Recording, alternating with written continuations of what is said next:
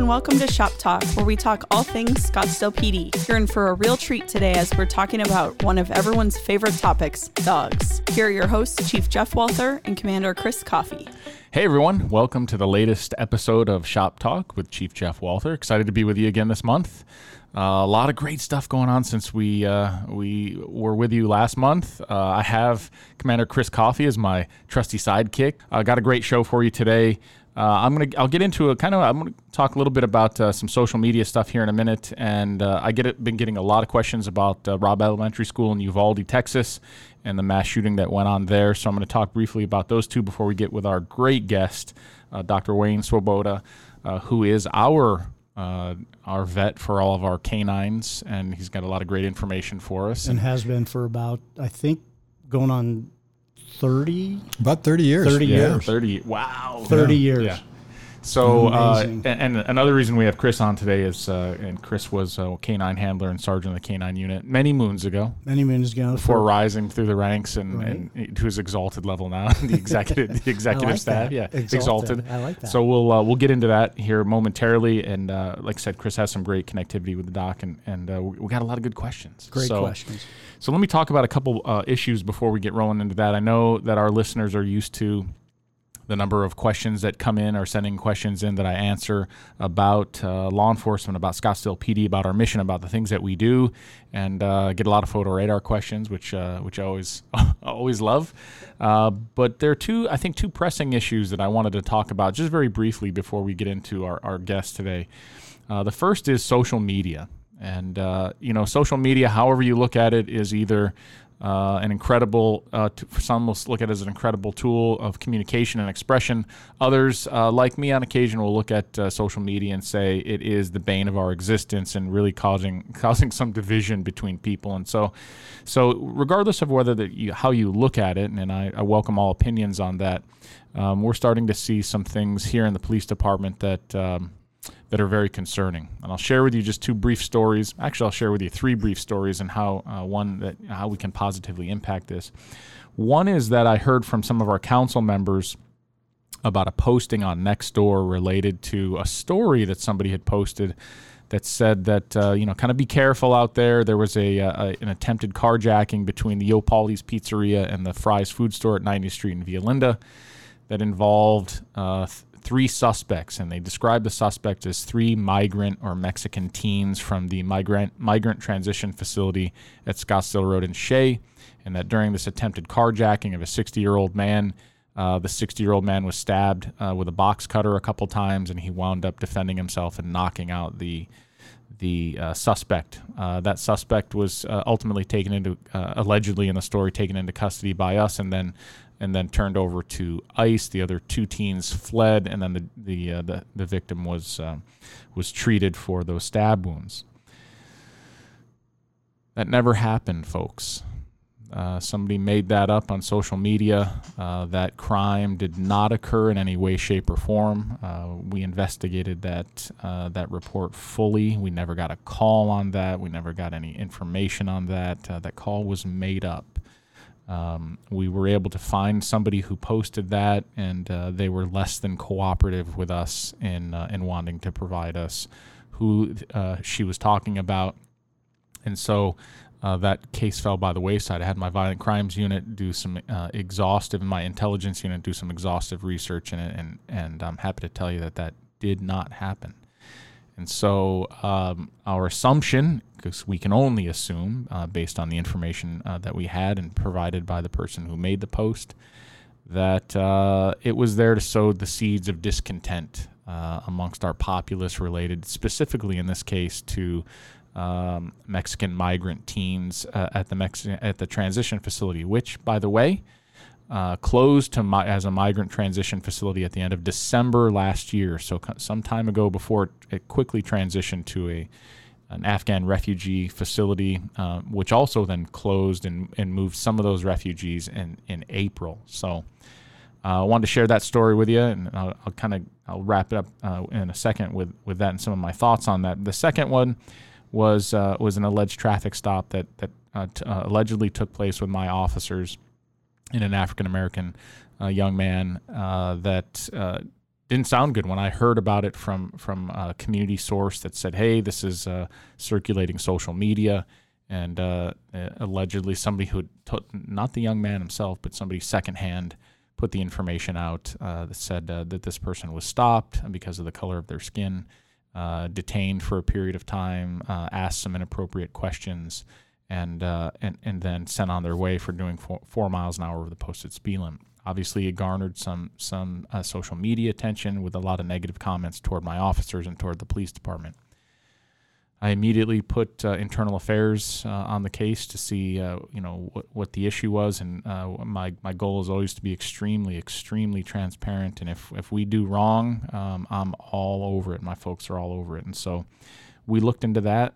We tried to reach out to this young person, and that person refused to talk to us. And ultimately, what we found out, you got to remember, in today's technological society, all my police vehicles are GPSed. I have on body cameras.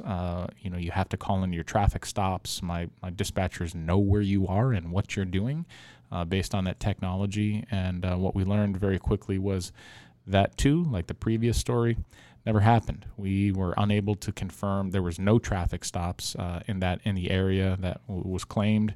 We reviewed on-body camera footage. We looked at GPS data, and then we attempted to contact the person who alleged to another person. Now, mind you, he did nothing wrong. He didn't put this on social media. Somebody else did, and so we looked at that at the end of the day and said, this didn't happen for one reason or another.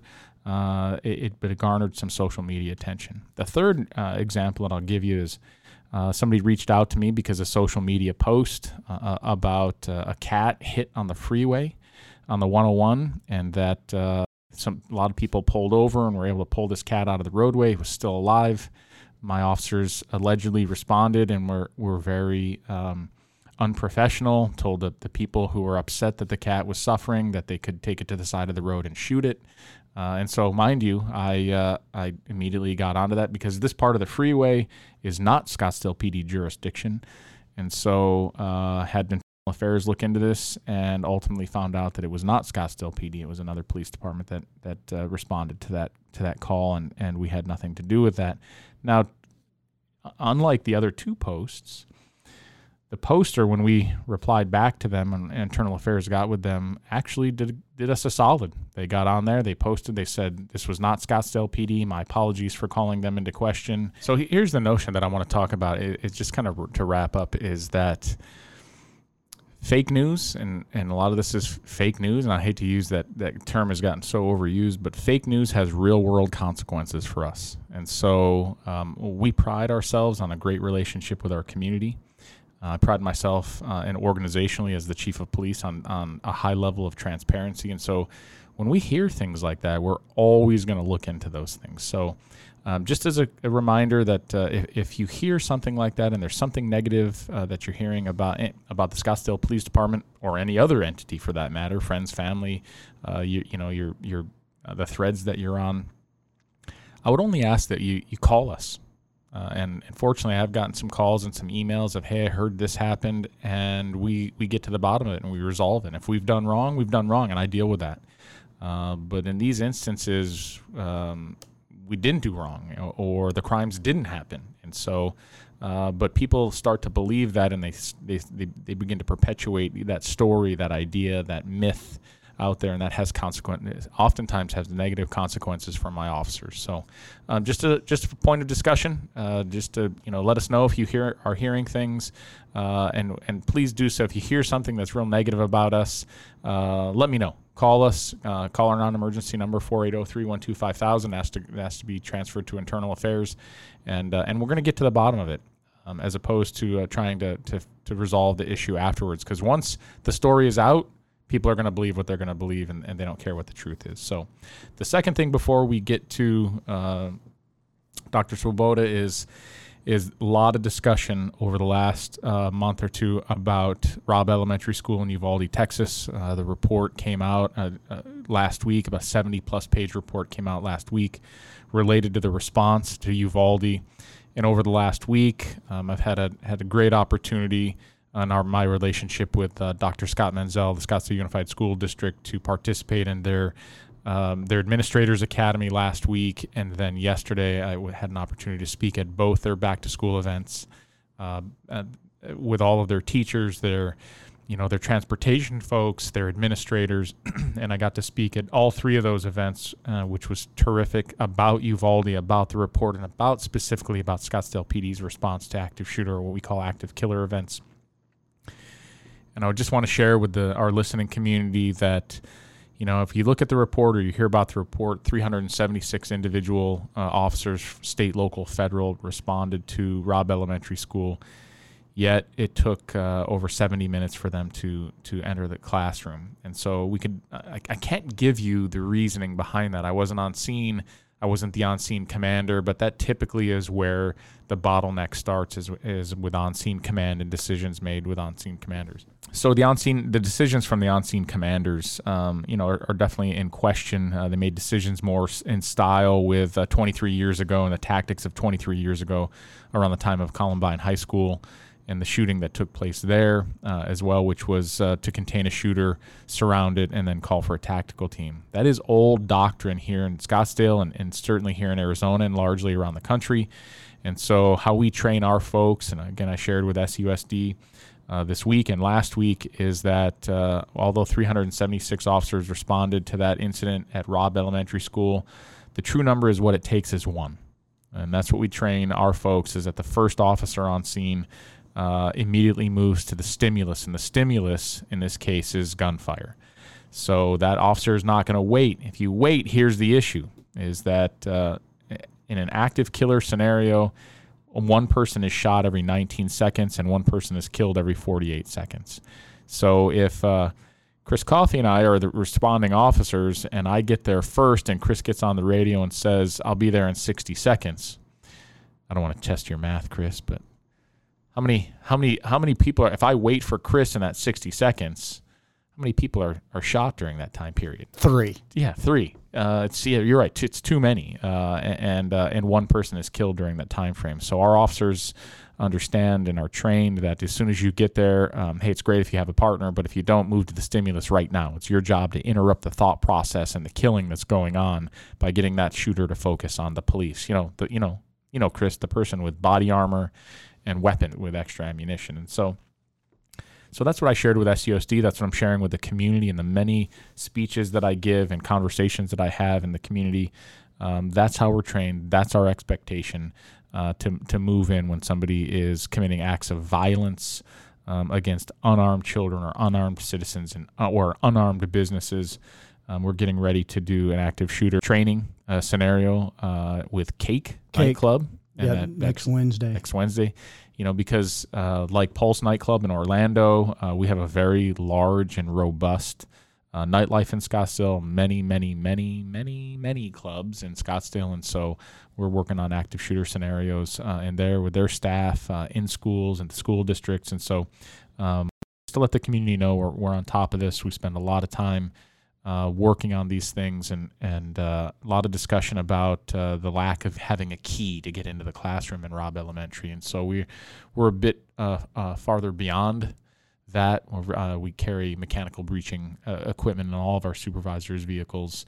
And then we're also moving into an explosive breaching program or shotgun breaching program in our patrol division. So that doors like that wouldn't impede us from getting in. So just want to let the community know. I know it can be a taboo topic. People are very upsetting, especially when it involves our young people and 19 students and 2 teachers killed in Uvalde.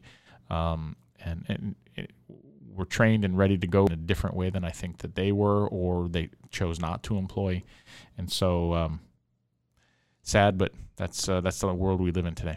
It is sad, but I hope our community knows that we do train. We do train this a lot. We do a lot of reality-based training, and shout out to Riot Group for helping us set this up for Wednesday, because they will also train staff in tourniquet training and run, hide, fight. Yeah. Thanks, Chief, for sharing that important message about social media posts and the issues that could arise when they are untrue or fabricated. If you hear or see something concerning or question its validity, never hesitate to reach out to us on our socials or call our non-emergency number at 480-312-5000. Now on to our guest for episode 12. He grew up in a small town of Wahoo, Nebraska. His background in the medical science field and great love of animals influenced his decision to pursue a career as a veterinarian. He received his Doctor of Veterinary Medicine in 1986 from Kansas State University. He enjoys both small animal and exotic pets medicine and surgery and has a special interest in police canines. He provides veterinary medical care for approximately 10 Valley law enforcement canine units. He routinely conducts canine first aid seminars for police officers, EMTs, and first responders. In his spare time, yes, he finds some, he is an avid runner and has competed in over 100 races in the last 10 years. Please welcome Dr. Wayne Swoboda to Shop Talk. Great topic with Dr. Swoboda and about canines and taking care of animals and all that he's done for us. But let's get into that. Chris, why don't you lead us up? I'm very excited to co-host this with you again. My honor to introduce Dr. Wayne, as I call him. I've known him for about 15 years, and so just excited to introduce him to our listeners. And why don't you kind of tell us a little bit about yourself and how you got started with police canines? I came into the Valley around 1988, and at that time, there was a Dr. Dean Rice, who actually was the veterinarian that was providing some medical education for the officers. Up until that point, most of the time, it was just take them to your family vet. And these guys would look at these dogs and not really know what was going on. And I joined Mesa Veterinary Hospital in 1988, and Dr. Ken Jeffrey, at the time, he was the leader of that whole organization. Scottsdale and Mesa PD decided to start their canine programs, and they chose that hospital because at that time that was the only hospital in the Valley that was 24/7. Okay. So they had emergency backup and all things. Well, the interesting thing is that the dogs from back then and the dogs that are today, much, much different. Right. And so his protocol, not my protocol, because again, I was just a grunt at that point working. But his protocol was the minute those dogs walked in, we knocked them out. We basically sedated them and we do dental. So his protocol is you bring those dogs in every 6 months. We would sedate them, do on them, and kind of do our exam. And to me, that was not the way to do it. Yeah. And so eventually I got sent to one of the satellite clinics, and it was here in Scottsdale. And I was assigned primarily to Scottsdale PD. So I really have to thank Scottsdale PD for creating where we're at as of today. So I basically started to see more medical cases from the Scottsdale PD dogs, and it got to the point where, golly, here's a dog with hypothyroidism. I need to get some blood tests in 30 days. Mm-hmm. What am I going to do? Knock this dog out? And so the solution was, and really the nice thing with the officers is that they said, hey, you'd like to come out and work out and see what we do on training nights, that would be great. And it's like, that's the solution. Yeah. So I actually started working out on Wednesday nights with these guys. And lo and behold, the dogs accepted me as one of them. So now we're training these dogs with uniform recognition so that, if there's officers from even different agencies and other things, these dogs are not going to bite the officers. They're going to continue to stay on target. Well, I recognized that way back in 88. Yeah. And so it really made it easier for me to work with these dogs. And also, like I said, the personality of dogs back then was basically, let's get the meanest, baddest dog we could possibly find. Yeah. And a lot of officers got chewed up. It should be, for our listeners, all of our dogs come from Europe. They're titled dogs through the Royal KNPV training. And so we would go out to California. What's KNPV? That's it's just KNPV doc. It's the Royal. We in law enforcement, we love our TLAs, exactly. Our 3-letter acronyms. This one's a four-letter acronyms. Yeah. It's just the Royal Dutch titling. Yeah. Okay. So they're all sporting dogs when they come from Europe. So we go out to California, and our vendor has 20 dogs for agencies to look at. We'll select one and bring them back. And first thing we do is drop them off at docs to see how their hips are, their teeth are, if they have any other issues. So I think you make a great point about it used to be dogs were mean, like you were going for like an aggressive dog, but today it's the mentality back then was we need to have a very strong street dog. Yep. And risk management kind of learned that you don't. I mean, basically we would rather have a dog that wants to satisfy the handler, do what the handler wants to have done. So we've completely changed. We got dogs that are now, I hate to say, almost like family pets. Yeah. Whereas the old mentality was, we're going to throw him in a cage. He's not going to have any pleasure except to go to work. Right. Even the compulsion drive for these dogs used to be, I hate to say it, we used to nickname it Edison medicine with shock collars and things like that. They're still used, I think, for mostly legality issues and things, but for training, it's really not. It's more of a positive training. They want these dogs to not look at the handler as an adversary, right, but more as a complementary type of thing. True partner. True, yeah. And so they're when you come in and you're trying to take him off of the bite, he's going to say, he's not going to take this away from me. He's here to help me, and then I will release it because he's going to reward me positively. Having Doc come out to our trainings really helped the partnership. And then again, for us, if one of the dogs got injured during training, I mean, we had the staff right there to help. So I remember one of my first trainings, we were out at the corp yard. One of my dogs stepped on a nail, went through his paw, and you guys were there and took charge and wrapped him up, and we continued training. So it's been very helpful with the training, even with all the training scenarios we've been in, to understand how these dogs are actually used. Most veterinarians will look at it like, well, how do you step on the nail? How'd you let that happen? And it's like, well, you have to understand how these guys are deployed. And so it's been very valuable experience for me to be with the officers and kind of go side by side with them during training. So I don't know how other veterinarians can actually provide really good service. I mean, even for a recovering dog from surgery, I know how these dogs are going to be used. And of course, the officer's first question is going to be, when can I start training with him again? And I know how the process goes. I also know the different things like, obedience level versus bite work versus detection, civil fines. I know all that stuff, and I can incorporate that into their recovery. So Mesa and Scottsdale were the first two agencies that kind of went to you, and then it kind of grew from there, and more and more Valley agencies then started coming to you.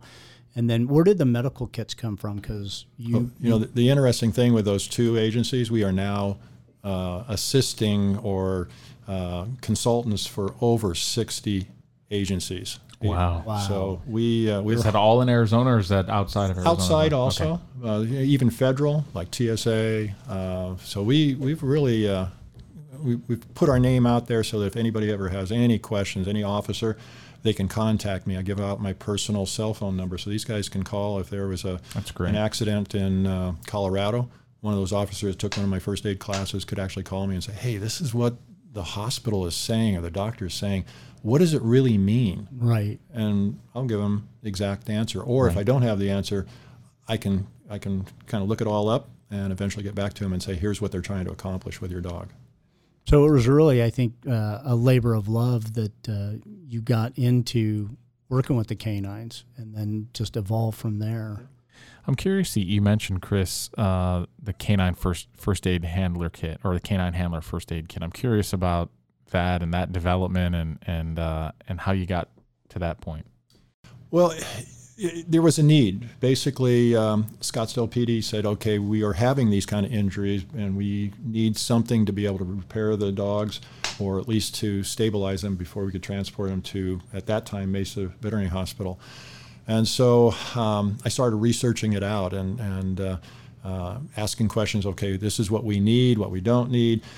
There's lots of things that fall into this whole thing, and that is there's only so much real estate within a police vehicle. Right. So I can't include the whole closet of my hospital in there. So I had to pick items that would actually work fairly well for them and something that was going to be used. there's also that one little thin note of these are officers.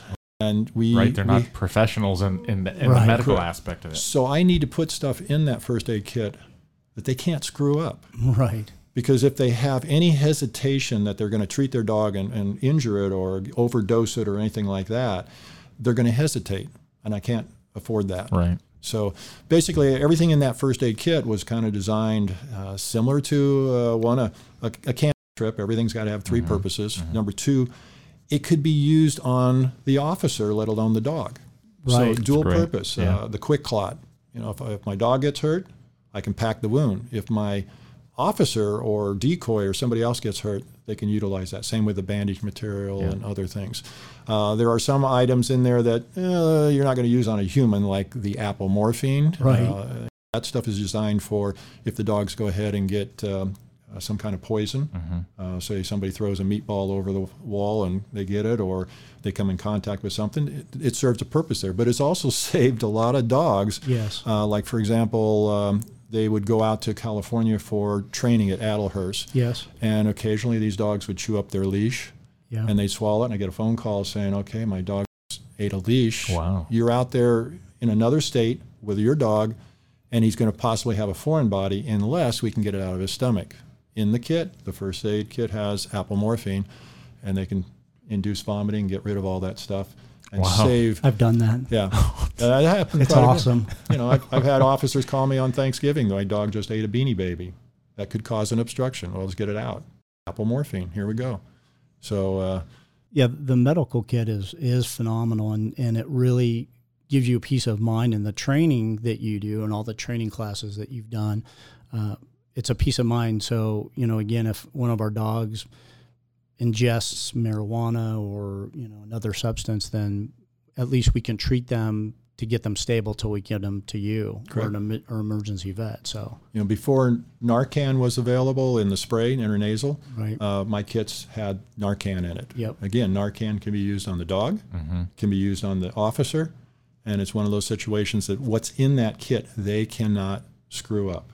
They can't overdose their dog. And these products are very, very safe from a medical standpoint.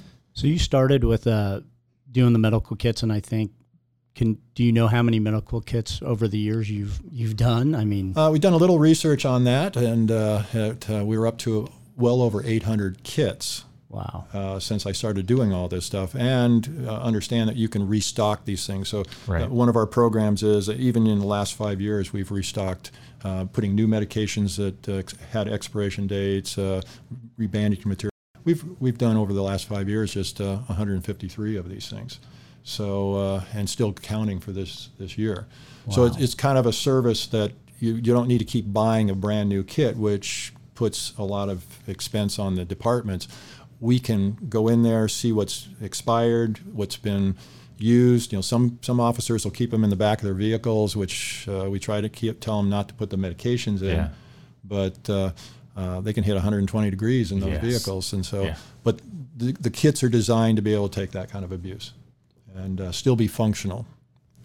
So in the time that, you've been doing this for 30 years with us anyway, you start to see kind of that different dogs, but you really become a specialist in the Belgian Malinois, since that's what most police agencies are going to. Is that just, can you talk about that a little bit?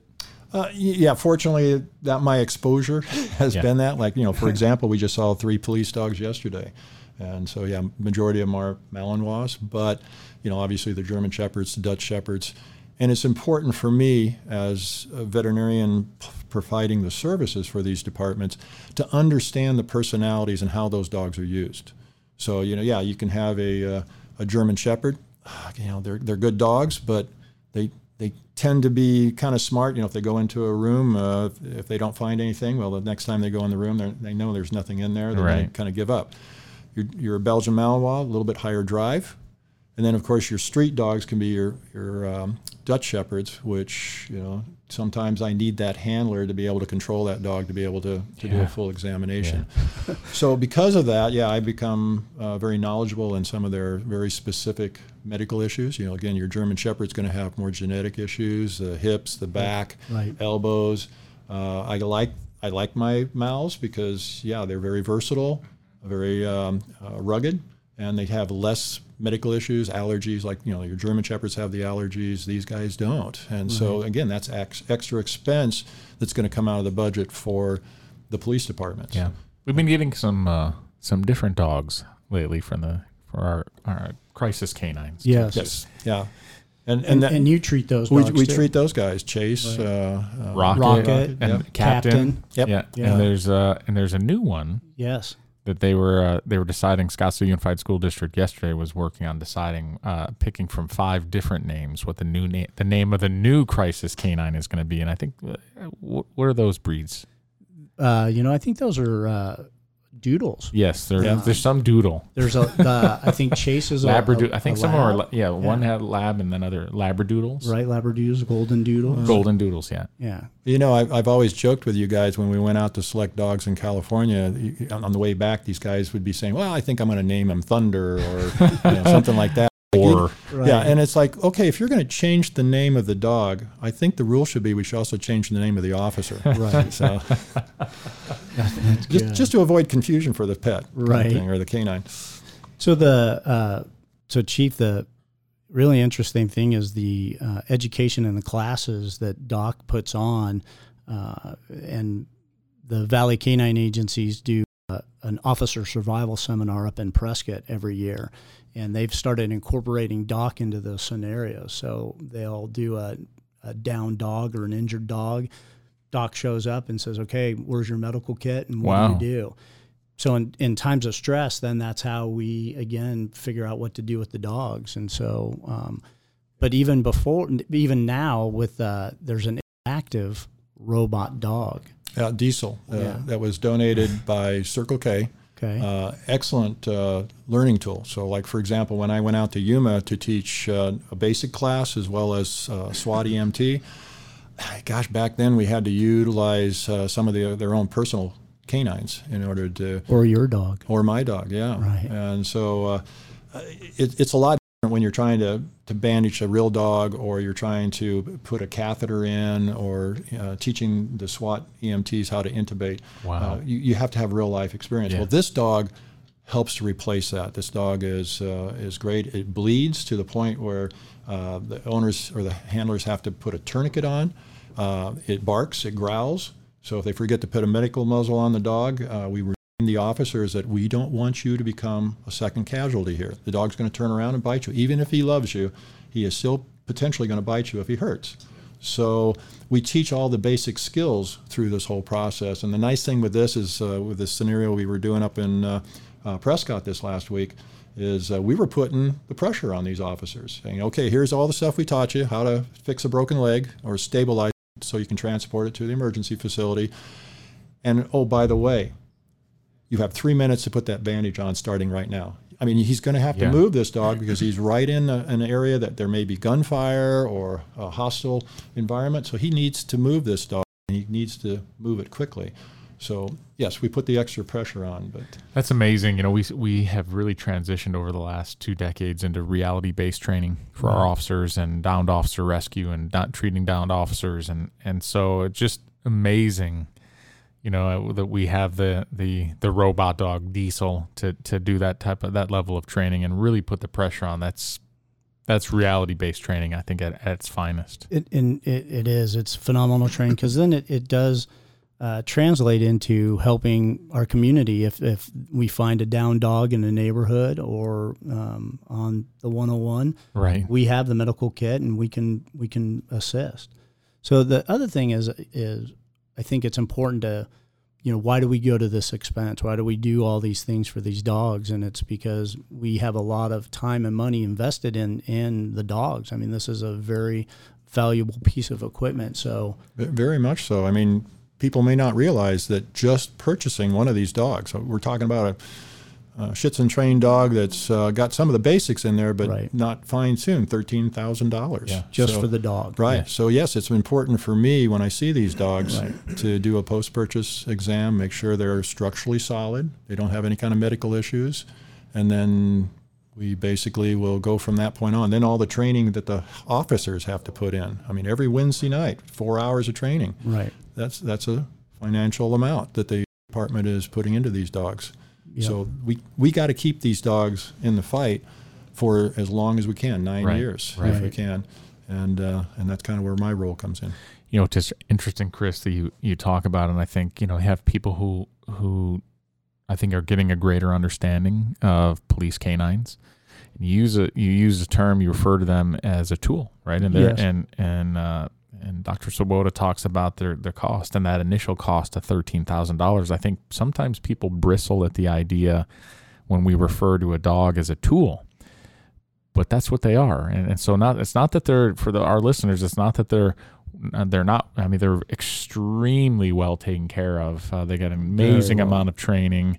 They wind up being, largely as like family members to our canine officers. So they're treated amazing, but they are also an amazing tool, and they have been since the dawn of man and warfare. Dogs have been used as tools. And so they're an amazing tool for us in the Scottsdale Police Department and the law enforcement profession. But I know that, you know, people are like, oh, that's a live animal. That's not your. No, it is. They enjoy. They enjoy what they do. Yes, and perfect. And even if I hire somebody to come and put a ceiling fan up, he's a tool for me because I couldn't do it. Yes. Right. And these dogs, it's like I can go through a window like that. Yeah. And so basically, they enjoy doing what they're doing. Their tail is wagging when they're doing this kind of stuff. That's what I mean. They're a working dog. They need a job, and we're supplying them with that job. Otherwise, you throw them in a cage, and oh my God, they're just going to try to chew their way out, break off every tooth. Yeah. So let's put that in a positive light for the dog. Absolutely, amazing animal, amazing tool for us, and you just know we get a lot of hate mail on occasion when we talk. People see our dogs and who don't understand exactly these dogs what enjoy what they're doing. Yes. Well, and they should know that they're, and Chief, you talk about they're very well taken care of. You know, in our vehicles during the summer, the AC is always on. We have alarm systems. The officers now have on their phone, they can look and see exactly what the temperature of the car is. If something happens with the vehicle, there's an alarm, windows roll down. So, I mean, we take every precaution to keep them safe. Yeah, I'd argue that these are some of the happiest, best taken care of dogs anywhere in the world. Yes. Yeah. And you know, we teach classes on heat injury. Right, heat stroke. Recognition of issues. So if you have a dog who's trying to ignore you while you're playing ball, and all of a sudden he starts going off to the side and laying down, he might be telling you that, hey, you're kind of pushing the limit here. I need to rest. I need to cool myself down. These guys are miniature swamp coolers. Right. So basically we need to teach these officers, and they're very good about it. Recognitions, hey, I put my dog up. You know, some of the departments like MCSO, we've actually put microchips into them so that they can quickly scan them. And they can actually tell whether the dog is overheating or not. Wow. And some of the things that I provide in my first aid lectures is that a normal, healthy dog, sure, they can jack their temperature up to 106, 107. Border Patrol will do the same thing. Right. But a healthy dog without medical issues should be able to get that temperature back down when they're put into the vehicle within about 20 minutes. Okay. If they can't, then again, what I've instructed these officers, if the temperature is still high, let's say 40 minutes later, you need to bring them to me. There's some kind of medical issue, whether it be laryngeal paralysis or some type of heart issue or something like that. And that has brought lots of dogs to my facility to early diagnosis of issues. We need to look into the chip issue. I know. I didn't know that. Yeah. That's very cool. Yeah, Home Again has a chip that it's a new microchip. It gives you a microchip number, but it also conveniently has a temperature on it. Wow. And so you just wave a wand on it, and the dog will come up with a temperature, and That's you know awesome. right away. That is for the summer. I mean, Yeah. because I think these dogs will work until they'll go and go and go. They until, want to please. Yeah. They want to please. And so they're so high drive that they'll ignore pain to get the job done. Mm-hmm. And then, then when the job's done, then that's when they crash. Yeah. So we have to be careful about that. And with the high humidity we're having right now with the monsoons, again, they're miniature swamp coolers. So how efficient is your swamp cooler right now with a 50% humidity? Not very at all. efficient. Yeah. So again, there's some of the things that we teach our officers. We wanted to take a small break to talk about the upcoming canine trials in October. For more info, here's Officer Sanborn. Hey everybody, it's Tony with the Canine Unit. We have the Desert Dog Canine Trials and Public Safety Expo. We're going to be at Westworld again, October 22nd and 23rd. Every canine unit in the Valley will be participating, so there's plenty of opportunity to cheer on their favorite city. Besides, Doc coming out to all the trainings and the officer survival seminars and just doing that, he's also the lead in our Desert Dog Canine Trials, which will be in October.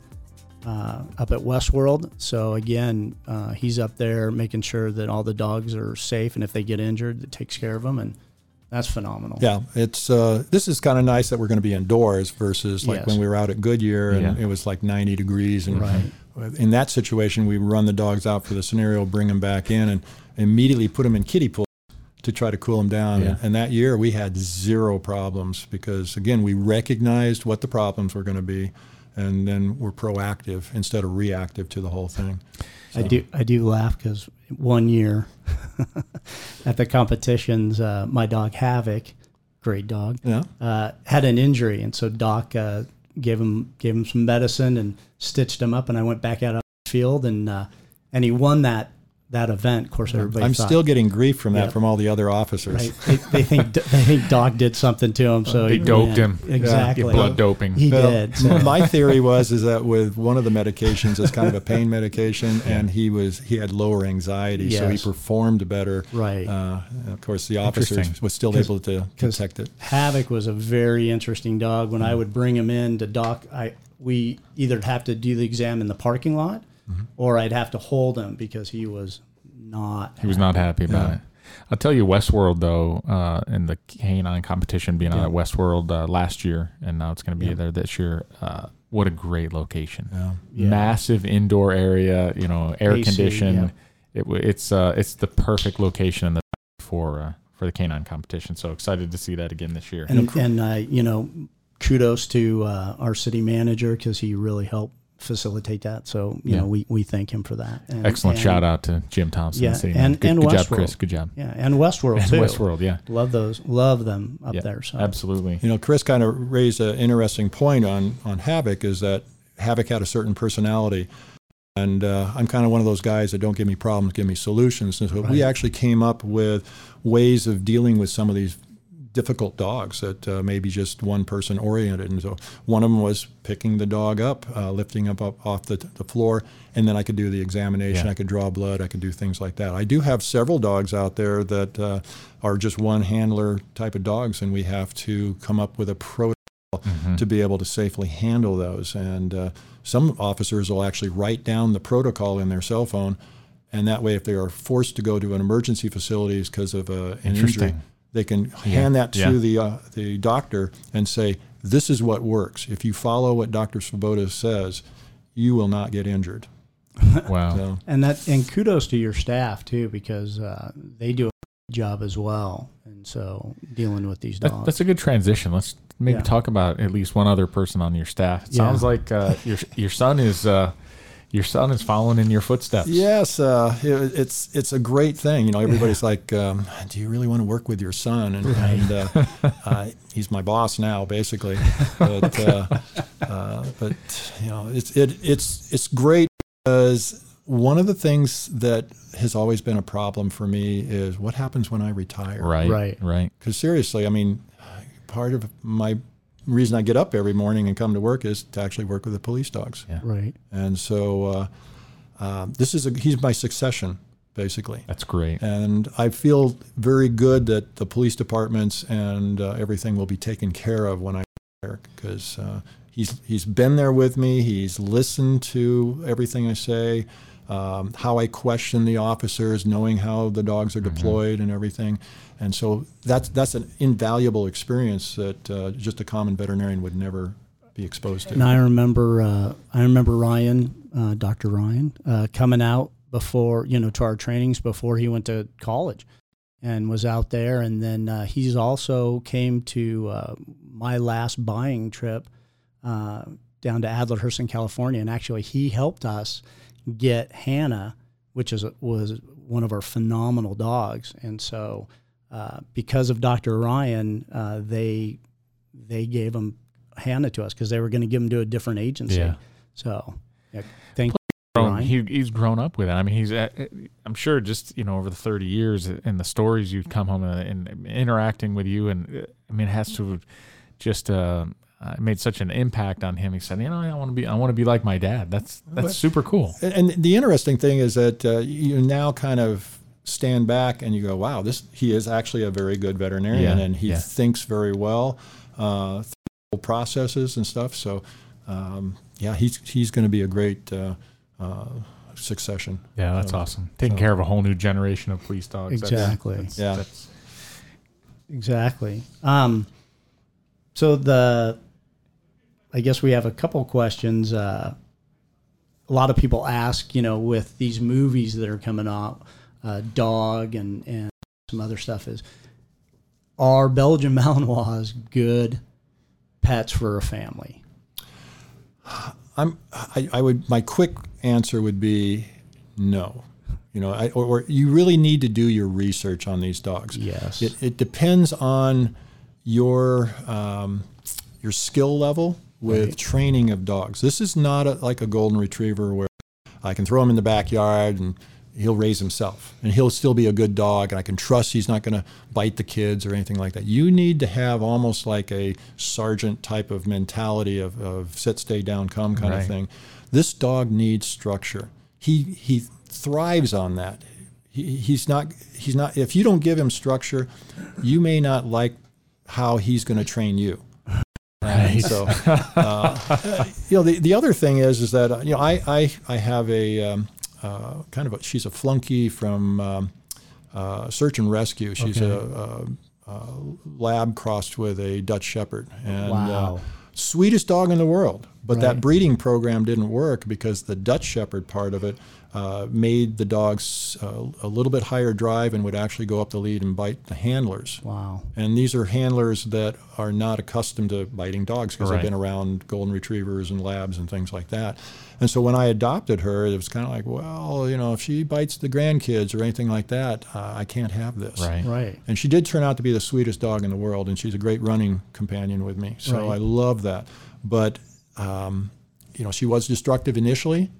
I did some of the training myself, and I'm not going to be saying I'm an expert here. I actually ended up doing a trade of services with people that kind of know these dogs, and she came back a totally new dog. And so, matter of fact, when we run, I don't even have to put a leash on her. She is right there by my knee. But that's a success story. Right. But it took a lot of work, a lot of money, so to speak, if you call it the trade of services and things. Right. And so I usually will tell people that, you want to be careful about that. It's like having a Ferrari to go get your groceries. Right. Do you really need that? That's great. But we, on my dog, Betty, we have this, it's called the whistle. It basically tracks how much activity she does for the day. And this is that I can do an 8-mile run with and then come back. It's the first thing in the morning, and the next thing you know, she's running all day long, and she can have well over 240 minutes, so 4 hours of activity. Wow. Do you have that much time to wear this dog out? Correct. In your day is where I'm going. Right. So that I think that's a great transition into a question, because you see people, I think, get the wrong dog all the time. And so what is the one piece of advice you can give to pet owners about A, selecting a pet or dog, and B, then their health care moving forward? Well, selecting the dogs, there's some of the basic things that we'll talk about. Again, it's what do you want this dog for? Do you want something to show off a dog? That's probably not the best thing to do. You want something that you want to research out. What's your family situation? Are you going to have grandkids coming over? You want something that you can trust. Sometimes a dog is like a gun on the coffee table. And so do you trust everybody to leave that gun alone, or would you like to have something that it's going to be a little bit more trustable? Mm-hmm. Right. So you want to be careful about that kind of thing. But you can do certain things like when my daughter was selecting a Great Dane, I went in there and I was taking all these puppies. I'd roll them on their back. I'd be touching their feet. I'd be opening their mouth. I want a dog that's going to be allowing me to do all that thing. Right. And you can sometimes take these Belgian Malinois, you can try to do that, and all they want to do is nip at your fingers. And, And do you feel like you have enough skill level to train that out? So you're looking at how much time do I have, how much skill do I have, and then you're looking at, is this really the right dog for me? Would I rather have a cuddly little golden retriever that I could wrap around and do our things? Okay. And so, and then as far as like medical advice, I sometimes have to fall back on what we do for the police departments. One of our assets is that we do annual exams on these dogs. And we make recommendations of doing all this preventative care, and that kind of helps keeping these dogs out of trouble. There have been some of the departments that have decided to come to see me, and their veterinarian would be like, well, we don't need to run these particular tests unless there are clinical signs. And so what I do is I run, it's called a desert disease profile. We run for like valley fever, tick fever, things like that. You'd be surprised how many of these police dogs come up positive from year to year for valley fever. And so we're catching that stuff. I mean, would you rather catch the grape juice dripping on your white carpet early or after the whole pitcher is on there? So that's been kind of the magic. We had one department come over and nobody was being tested. We tested them. 3 of those dogs were positive for valley fever, and that was just percolating very slowly to the point where it gets so bad, we're going to have to retire this asset and start all over again. Versus, no, I catch it now. We're going to start them on medications and hopefully drive it out. Yeah, that's great. So even Chris's dog right now. Yeah. So I do have a personal Malinois, and it's my second, and boy, they take a lot of time. But thank God for Doc, because it got bit by a rattlesnake and got valley fever, and but we're treating it, and and prognosis is going to be pretty good. Yeah. But most people would just kind of go, well, you probably just got hip dysplasia or something like that. Right. So. This is really interesting, Chris. I'm just going to point out as a side note, our listeners don't know all the disaster that your microphone's been here at the show today, and the wiring and the microphone itself, and Steve, our technical advisor, had to fix everything. And now that I hear about your dog, bit by a rattlesnake and valley fever. Right. Maybe it's just me. There's a common denominator here. Right. Me. It's you. Right. It's me. It's me. Sorry, I just had to. But you have to say that the training that you picked up in my class allowed him to react appropriately. Thank God for you, Doc. Otherwise, Chris would be a total disaster. That's right. Would be. So it was very complimentary to Doc, because when I brought my dog in, and I'm like, I know my dog has valley fever, and your staff was like, well, how do you know that? I mean, how do you didn't do an x-ray? And I'm like, I know, because Doc taught me. Sure enough, we did an x-ray, and Doc's like, you're absolutely right. And I'm like, I've done that before. I'm absolutely right. Thank you, Doc. I appreciate that. So, that's great. So my son's thinking about hiring him. Right. So. Exactly. So you're an avid runner. I am. Yeah, I see that in your bio and all that. So did you catch these? Like, an 8-mile run. Yeah, I went on a short 8-mile run. Right. I do it at a 5-minute mile pace. Right. I do it for the dog. Yeah. I mean, when you get that cold nose that kind of wakes you up in the morning saying, you're going to run today, right? I mean, you're not taking a day off. How many marathons have you run?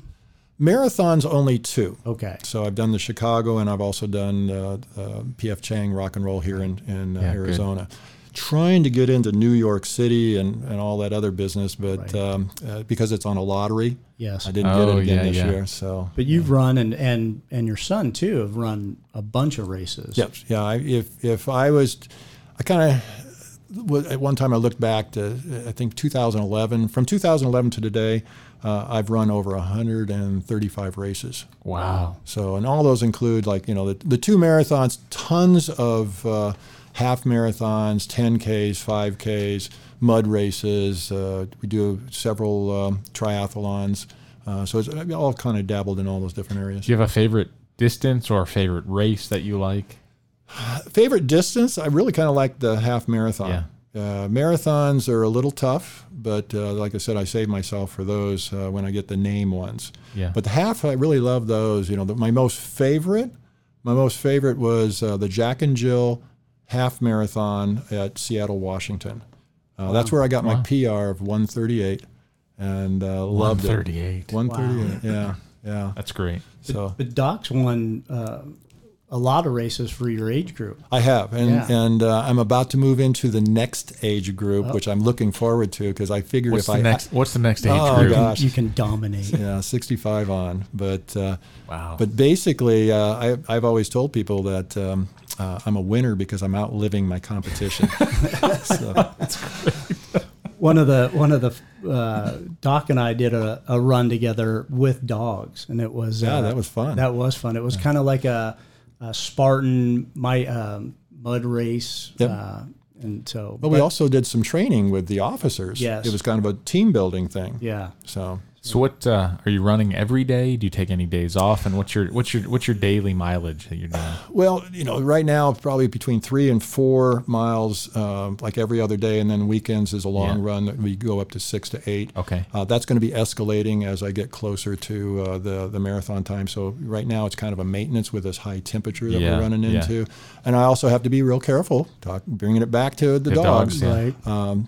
Again, Betty's a swamp cooler here, so I've got to make sure that I'm not overextending it. Yeah. We get up at 5 o'clock in the morning to get our run done. Yeah. So, and then, like I said, the weekends are the long runs. So That's great. But then so I'll do that like every other day, 4 times a week basically, and then I'll interject just to kind of keep my edge on if I'm going to do a triathlon. I got my swimming, like 2,000 yard swim, and then bicycling periodically. You doing a pool swim, or are you doing? Yeah, I go to EOS and do a EOS little and swim in bit. their pool. Yeah. Swim back and forth. Back and forth. But it's fun to go out to like Sorrel Lake and just swim, open water swim. You did one down in Tempe. Didn't you swim in Tempe Town Lake? Yeah. I was not one of the bodies they pulled out. So. It's like a giant toilet bowl. Yeah. You just don't. You get past it. You just get past it and you go. So. Well, Doc, thanks for being with us today and joining us on the show. I learned a lot, and I've been in this organization. I started 28 years ago, and fortunately I have great friends like Chris who kind of clue me in on our canines and our dogs. But I learned a lot. Have never been a very like a dog, an animal person, and so I'm always fascinated to learn more and more about what our canine companions can do. And so really thank you for being on the show today. Well, thank you for inviting me, guys. Yeah, thank you, and thank you for everything that you do for all the Valley agencies. Yeah. To our listeners, thanks for being with us again. We'll have another great guest next month as well. Until that time, make sure we take care of each other. I know I talk about at the end of every program, a lot of craziness going on out there, a lot of crimes, a lot of violence. Just make sure heads on a swivel, you're taking care of one another, and be diligent of your surroundings. And send us questions. Let us know what you're thinking, and we'll answer those every chance we get. So. Every day offers us each the opportunity to be more in the service of one another. So do great things, and we'll see you next month.